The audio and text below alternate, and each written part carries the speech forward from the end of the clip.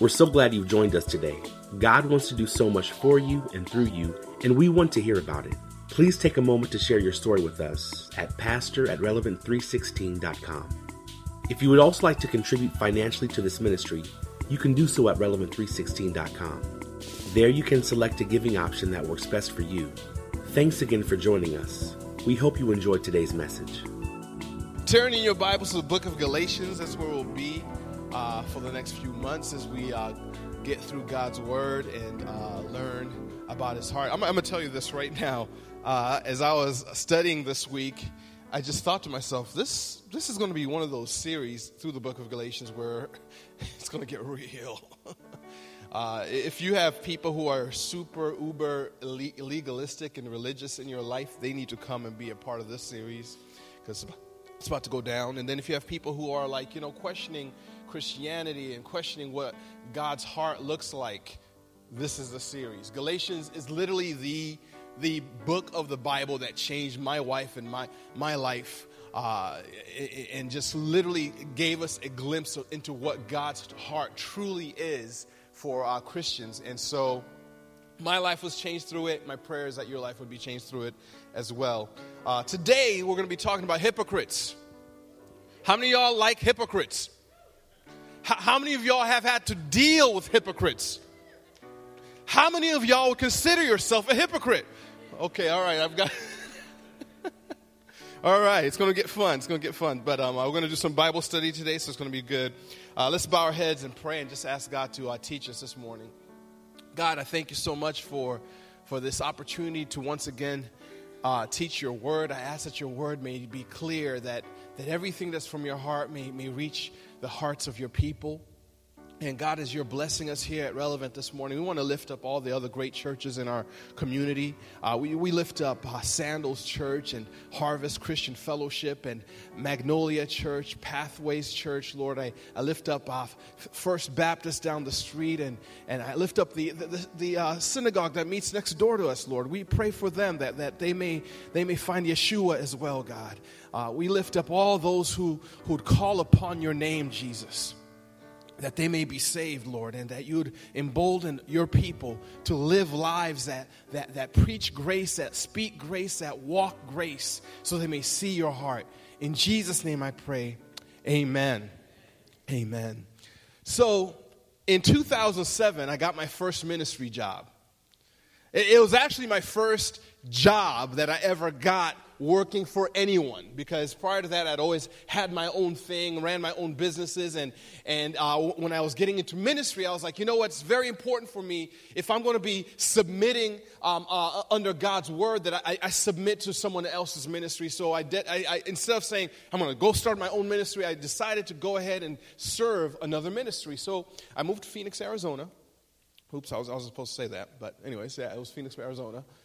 And my first few days were days of orientation. Orientation. They give you the employee handbook and the staff handbook, and I'm going through the book and I'm reading. Everything is good. And then on page 7, there was a page dealing with alcoholic beverages. That's when it got fun. And I started reading it, and it said, if you are on staff, if you're an employee at this ministry, at this church, you are not allowed to drink alcoholic beverages at any time. No amens. That's like, wow. Crickets. Crickets in the house this morning. So I'm reading this. I'm like, cool. I'm submitting under this ministry, and if these are the guidelines that they have, I'm going to go along with it, right? So a couple weeks later, the senior pastor has a bunch of us young pastors over at his house for a get-together. And while we're at the house, someone comes in the front door, and it happens to be the senior pastor's mom. And so she yells out, "Son, Costco had a sale on wine. I bought a whole bunch. Come and get it." And here we are, the young pastors looking at each other like, did we? She meant grape juice. She meant grape juice. So we go out to the minivan, and sure enough, she's bought the entire Costco supply of wine. There's enough wine to last years. I mean, it's like, and so senior pastor's like, we use it for cooking. I'm like, yeah, right.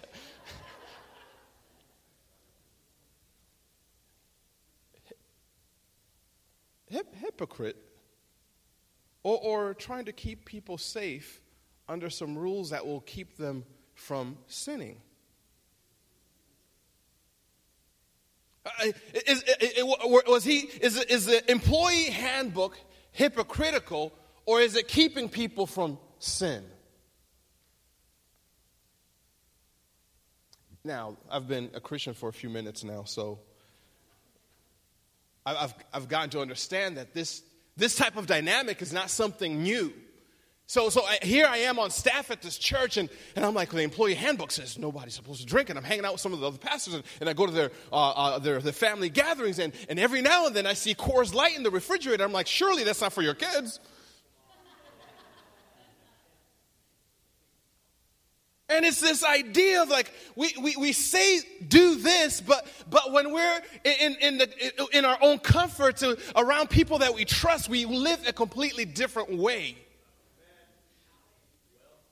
And I was like, you know what? And so I went to the pastor. I was like, Pastor, I think that there's some guidelines that we have that literally cause your own people to sin because they can't walk out and live in truth that every now and then they like Guinness.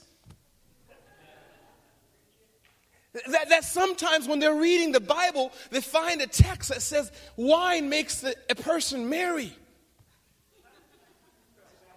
That it was a gift that God gave to humanity. That wine is not sin. Being drunk and drunkenness is sin. Correct?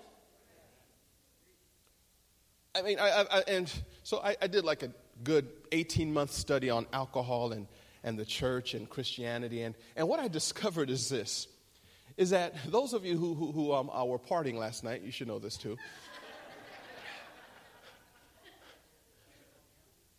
You can go to any bar in the city, and if you're a drunk in a bar, guess what happens to you? They call the cops. So even outside of the Bible in society, nobody likes a drunk because drunkenness is sin. Y'all with me? So the principle that God's trying to teach us here is that wine was given as a gift, but if you eat too many Twinkies,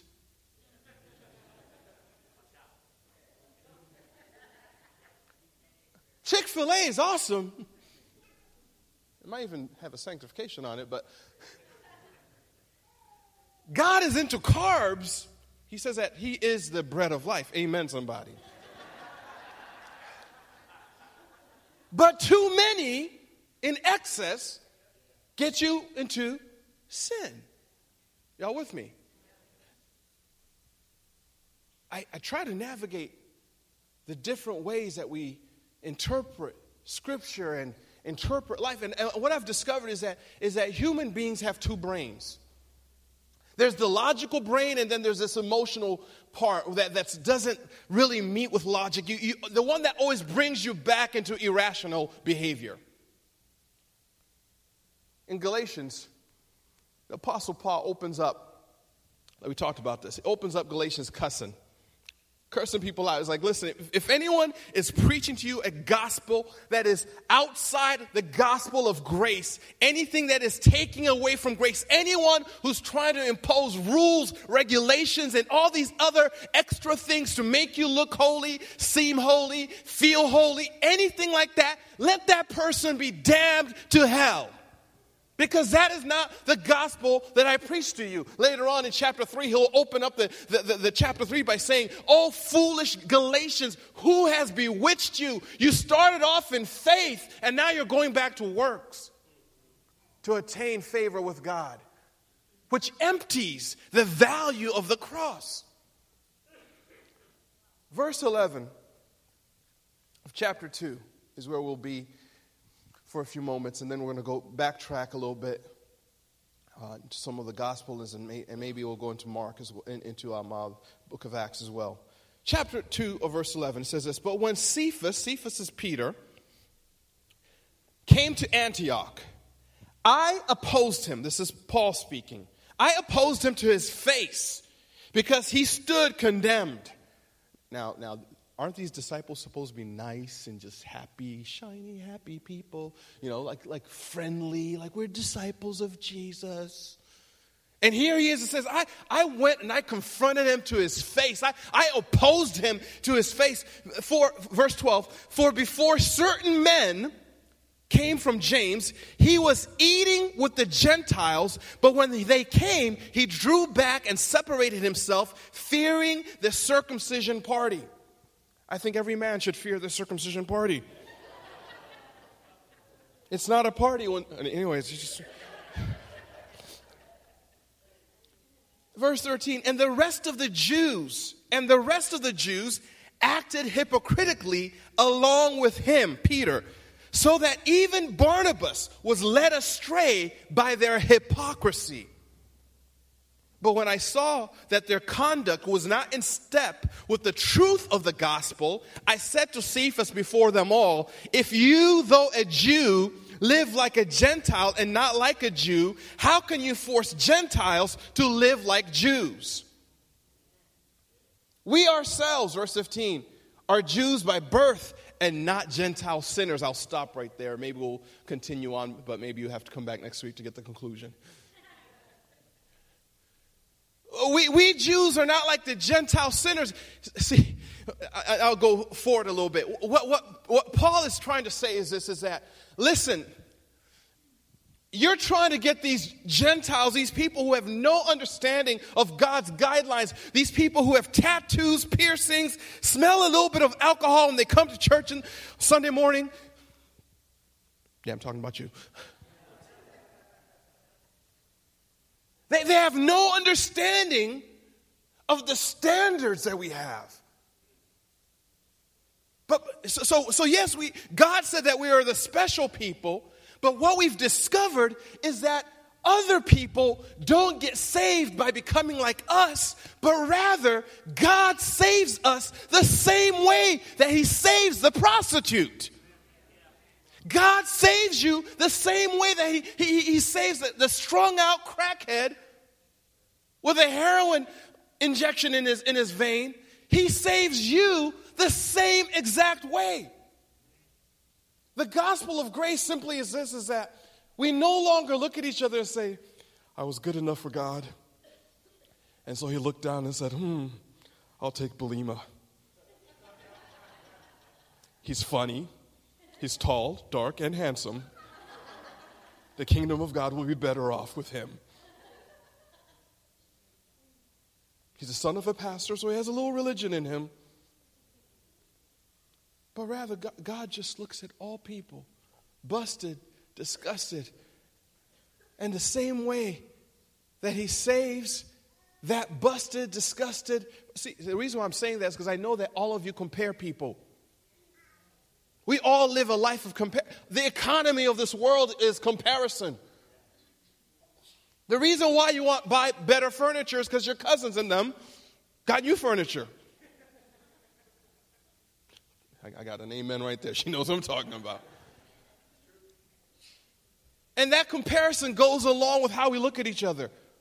Well, what's their credit score? Well, how much do they make? Well, what's their size of their house? Well, where do they come from? Well, he's just from Hemet, so, can't really.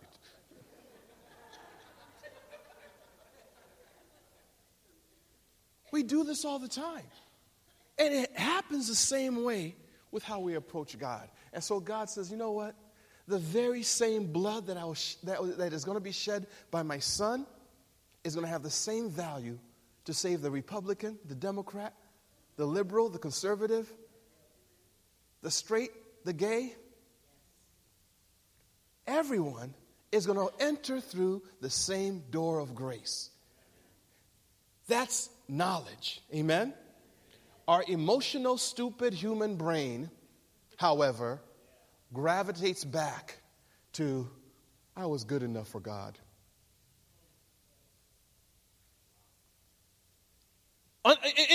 Biblically, intellectually, we will say amen to the idea that God saved all people the same way. But in our emotional brain, you need to become like me before you can fully be walking in step with God, like I am. So, Peter comes to Antioch. Let me backtrack a little bit. In the beginning of chapter 2, Paul and takes Barnabas, his preaching partner, and Titus, the Gentile, up to Jerusalem. There they have a showdown with all the apostles and all the major influential big heads of the church at the time, and they present to them the gospel that Paul has been preaching to the Gentiles. He's like, I've been preaching this, that you're justified by faith alone. Yes, we agree, amen. I'm preaching that Jesus is the only way. He is the truth, the way, the life. Yes, we agree. Okay, then since we agree, go do your thing. Go preach the gospel to the Gentiles, and Peter will have a ministry to the Jews and so forth, and everyone is happy, and they leave that meeting, and now Peter comes to Antioch, Paul's home base, and starts acting differently. It says that when Peter first got to Antioch, he would freely eat with the San Bernardino people. He didn't drink the special craft beer. He'll drink the Dos Equis and the other stuff, the Tecates.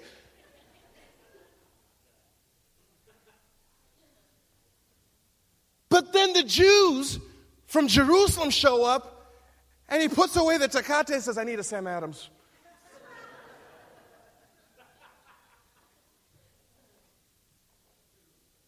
Those of you who grew up in the churches that taught you that alcohol was a sin are really having a tough time this morning.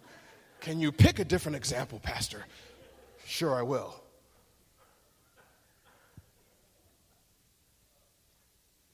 At the barbecue, they were having pork ribs.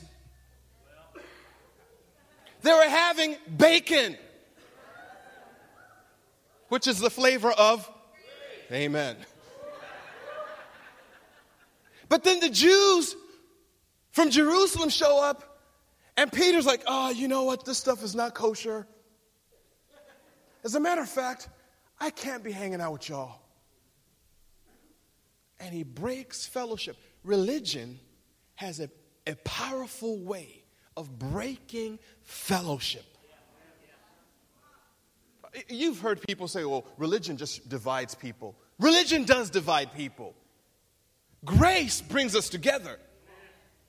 So let me tell you about Peter, because Peter's getting called out right now. And here's the thing about the Bible. I'm so glad that I'm not in the Bible. There's one thing I'm thankful for. I'm like, Lord, thank you that the Bible is done. You don't need to chronicle my life and have people look at me and ridicule me and be like, what was Belima thinking? Because that's what the Bible does. Here's Peter. Peter is the leader of the church. Peter is the one who stood up and preached, and 3,000 people came to know Christ in one sermon. This is Peter. Let's go back into Peter's life. Book of Mark, chapter 10. Let's go to Mark chapter 7. We'll go to Mark chapter 7. Just for information, the Gospel of Mark is pretty much Peter telling the story of the gospel to Mark, who's writing it. Okay?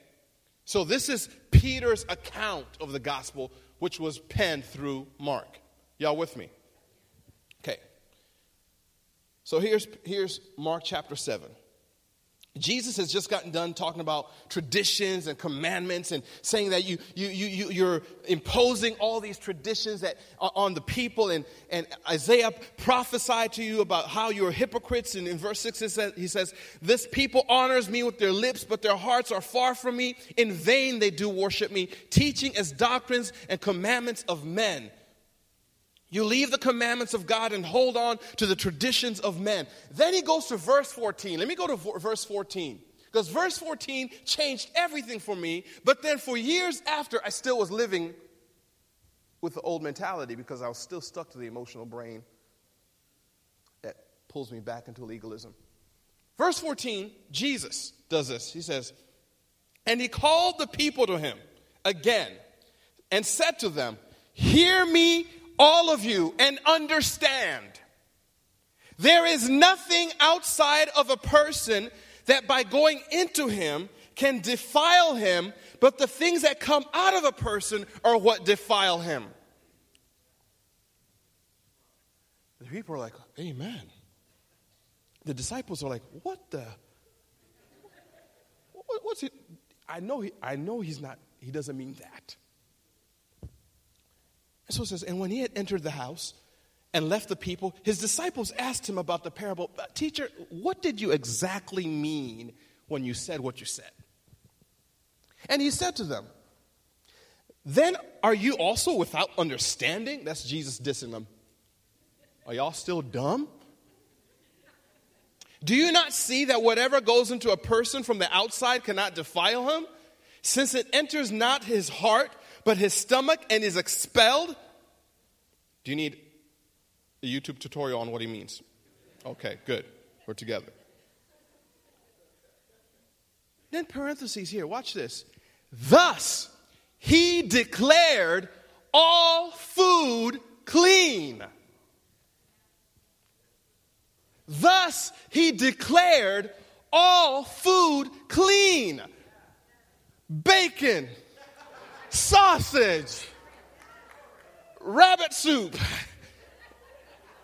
Some of y'all from Alabama, y'all know what I'm talking about.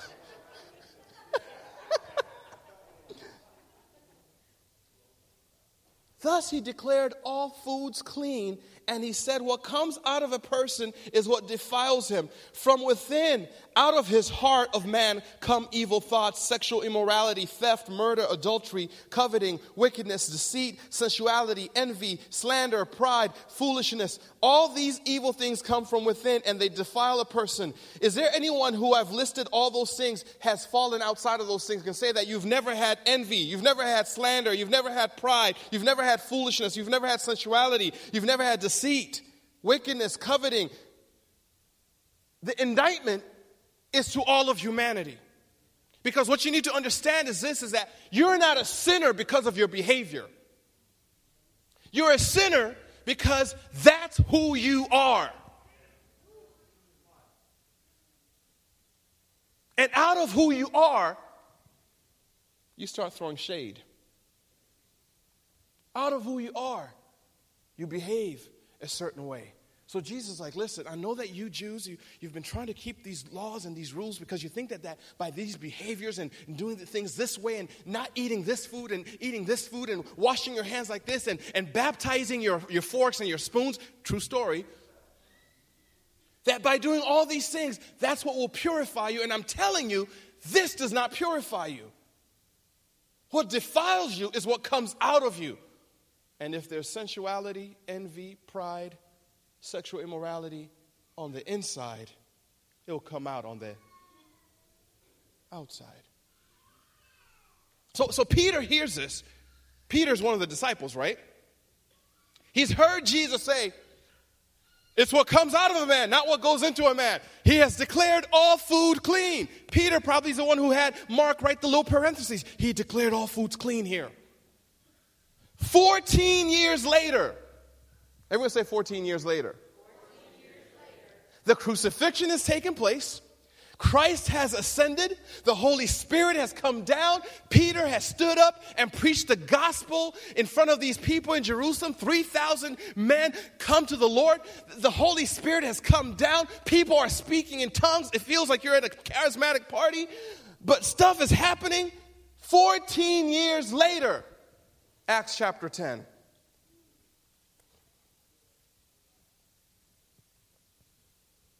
At Caesarea, there was a man named Cornelius, a centurion, what was known as the Italian cohort, a devout man who feared God with all his household, gave alms generously to the people, and prayed continually to God. About the 9th hour of the day, he saw clearly in vision an angel of God come in and say to him, "Cornelius." And he stared at him in terror and said, "What is it, Lord?" And he said to him, "Your prayers and your alms have ascended as a memorial before God. And now send men to Joppa and bring one Simon who is called Peter. Peter. He is lodging with one Simon, a tanner, in the house by the sea. When the angel who spoke to him had departed, he called 2 of his servants and a devout soldier from among them who attended him. And having related everything to them, he sent them to Joppa. Verse 9, the next day, as they were on their journey and approaching the city, Peter went up to the housetop about the 6th hour to pray. And he became hungry. So here's Peter. Have you ever been praying and you're hungry? That's just confusing right there. I mean, it's like, oh, Lord, I want to talk to you, but I need a sandwich. He became hungry and wanted something to eat, but while they were preparing it, he fell into a trance. That's a hunger trance. He fell into a trance and saw the heavens open and something like a great sheet descending, being let down by 4 corners upon the earth. In it were all kinds of animals, reptiles, birds of the air. And there came a voice to him, "Rise, Peter, kill and eat." But Peter said, "By no means, Lord. I have never eaten anything that is a common or unclean." 14 years later, he heard Jesus say, it's not what goes into a man that defiles him, but what comes out of a man, thus declaring all food clean. So when this Cajun barbecue starts coming from heaven, because they're the only people who eat reptiles, alligator meat, goats, and all kinds of other exotic things, and the voice from heaven says, "Peter, let's chow down."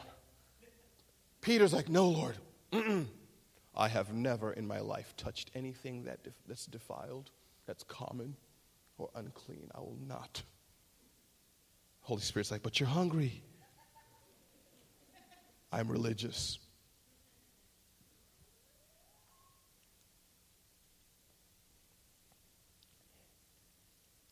Verse 15, and the voice came to him a second time. "What God has made clean, do not call common." What God has declared clean, thus he declared all foods clean, do not call common. 14 years later, Peter is still struggling. This happened 3 times, verse 16 tells us. And the thing was taken up at once into heaven. Now, while Peter was inwardly perplexed as to what the vision and that he had seen might mean, behold, the men who were sent by Cornelius, having made inquiry of Simon's house, stood at the gate and called out to ask whether Simon, who was called Peter, was lodging with them. And while Peter was pondering the vision, the Spirit said to him, "Behold, 3 men are looking for him. Rise and go down and accompany them without hesitation." The story goes on. Peter goes and meets Cornelius, a Gentile, preaches the gospel to him. This man had been hungry for God, searching for God, wanting God, but could not be connected to God because religion had divided him. Now, Peter's reminded, 14 years ago Jesus said this. Just now I had a vision. The gospel is for the Gentiles too. That means people from Colton can receive this thing. Moreno Valley can be saved. And we all know it needs to be saved. That's why we're going to start a campus there sometime soon. So in verse 34, so Peter opened his mouth and said, "Truly, I understand that God shows no partiality." Who's saying this? Peter, the hypocrite. Peter is like, I understand that God shows no partiality. But in every nation, anyone who fears him and does what is right is acceptable to him. As for the word that he sent to Israel, preaching good news of peace through Jesus Christ, he is Lord of all. Verse 44, I'll jump there, says, while Peter was still saying these things, the Holy Spirit fell on all who heard the word, and the believers from among the circumcised who had come with Peter were amazed, because the gift of the Holy Spirit was poured out even on the Gentiles. The Mexicans received it.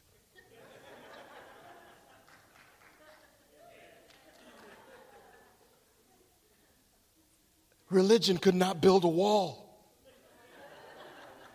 high enough for grace. Come on, somebody. That was good. The alt-right is in here saying, Pastor, choose another illustration.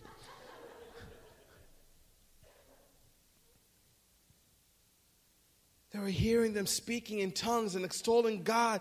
Then Peter declared, can anyone withhold water from baptizing these people who have received the Holy Spirit just as we have? They got saved the same way that we got saved. And he commanded them to be baptized in the name of Jesus Christ. Then they asked him to remain for some days. Now, here's where it gets really, really interesting, because this is what happens in church. Chapter 11.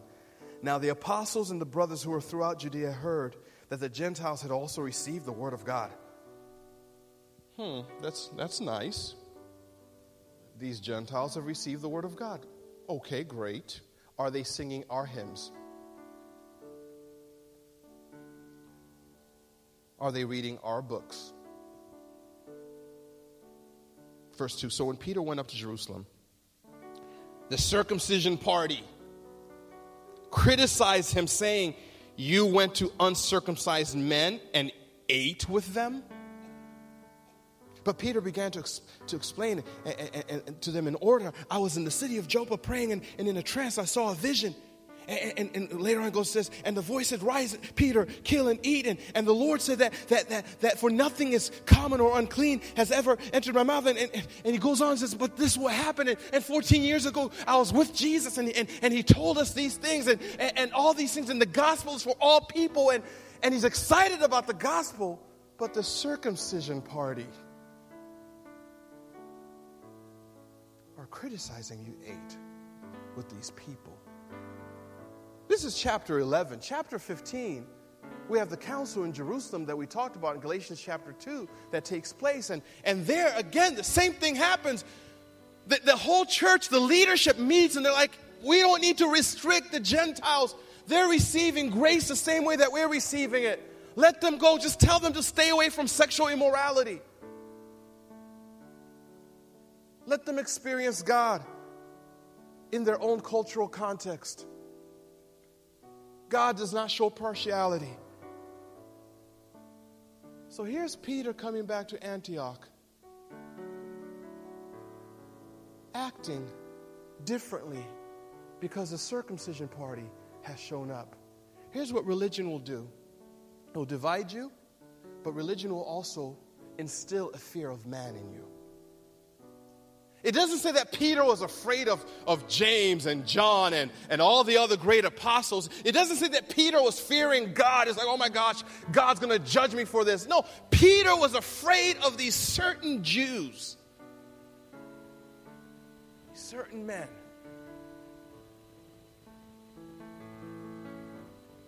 And he began to separate himself, fearing the circumcision party.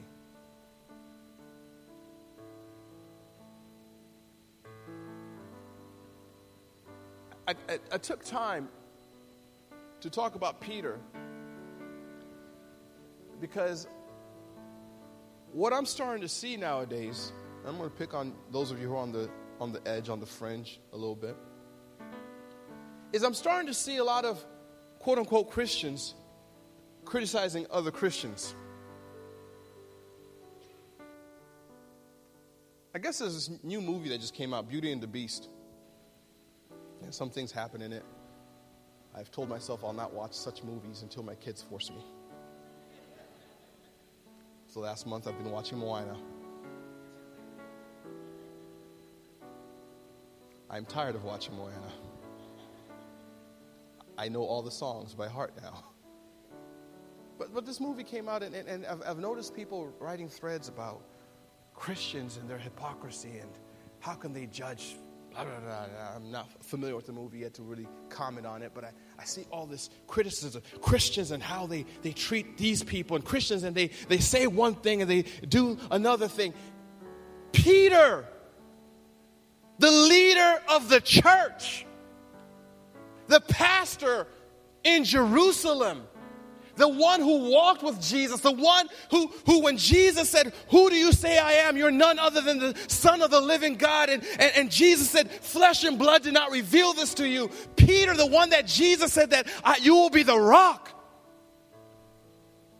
Peter, the one who, yes, denied Christ 3 times, but then went on to preach the first Christian sermon when the Holy Spirit came down. You mean to tell me that Peter had a problem going back, feeling the gravitational pull of religion? If we can give Peter grace, let's give each other some grace. Knowing that in our hearts, in our minds, we understand that we came through the same door of grace. But inside each and every one of us, there's this gravitational pull to go back to righteousness by merit. Righteousness by what we do, how we do it, and who do we do it with. Thanks for listening to this week's message from Relevant Church. We hope you'll stay connected by following us online. You can find us on Facebook, Instagram, and Snapchat.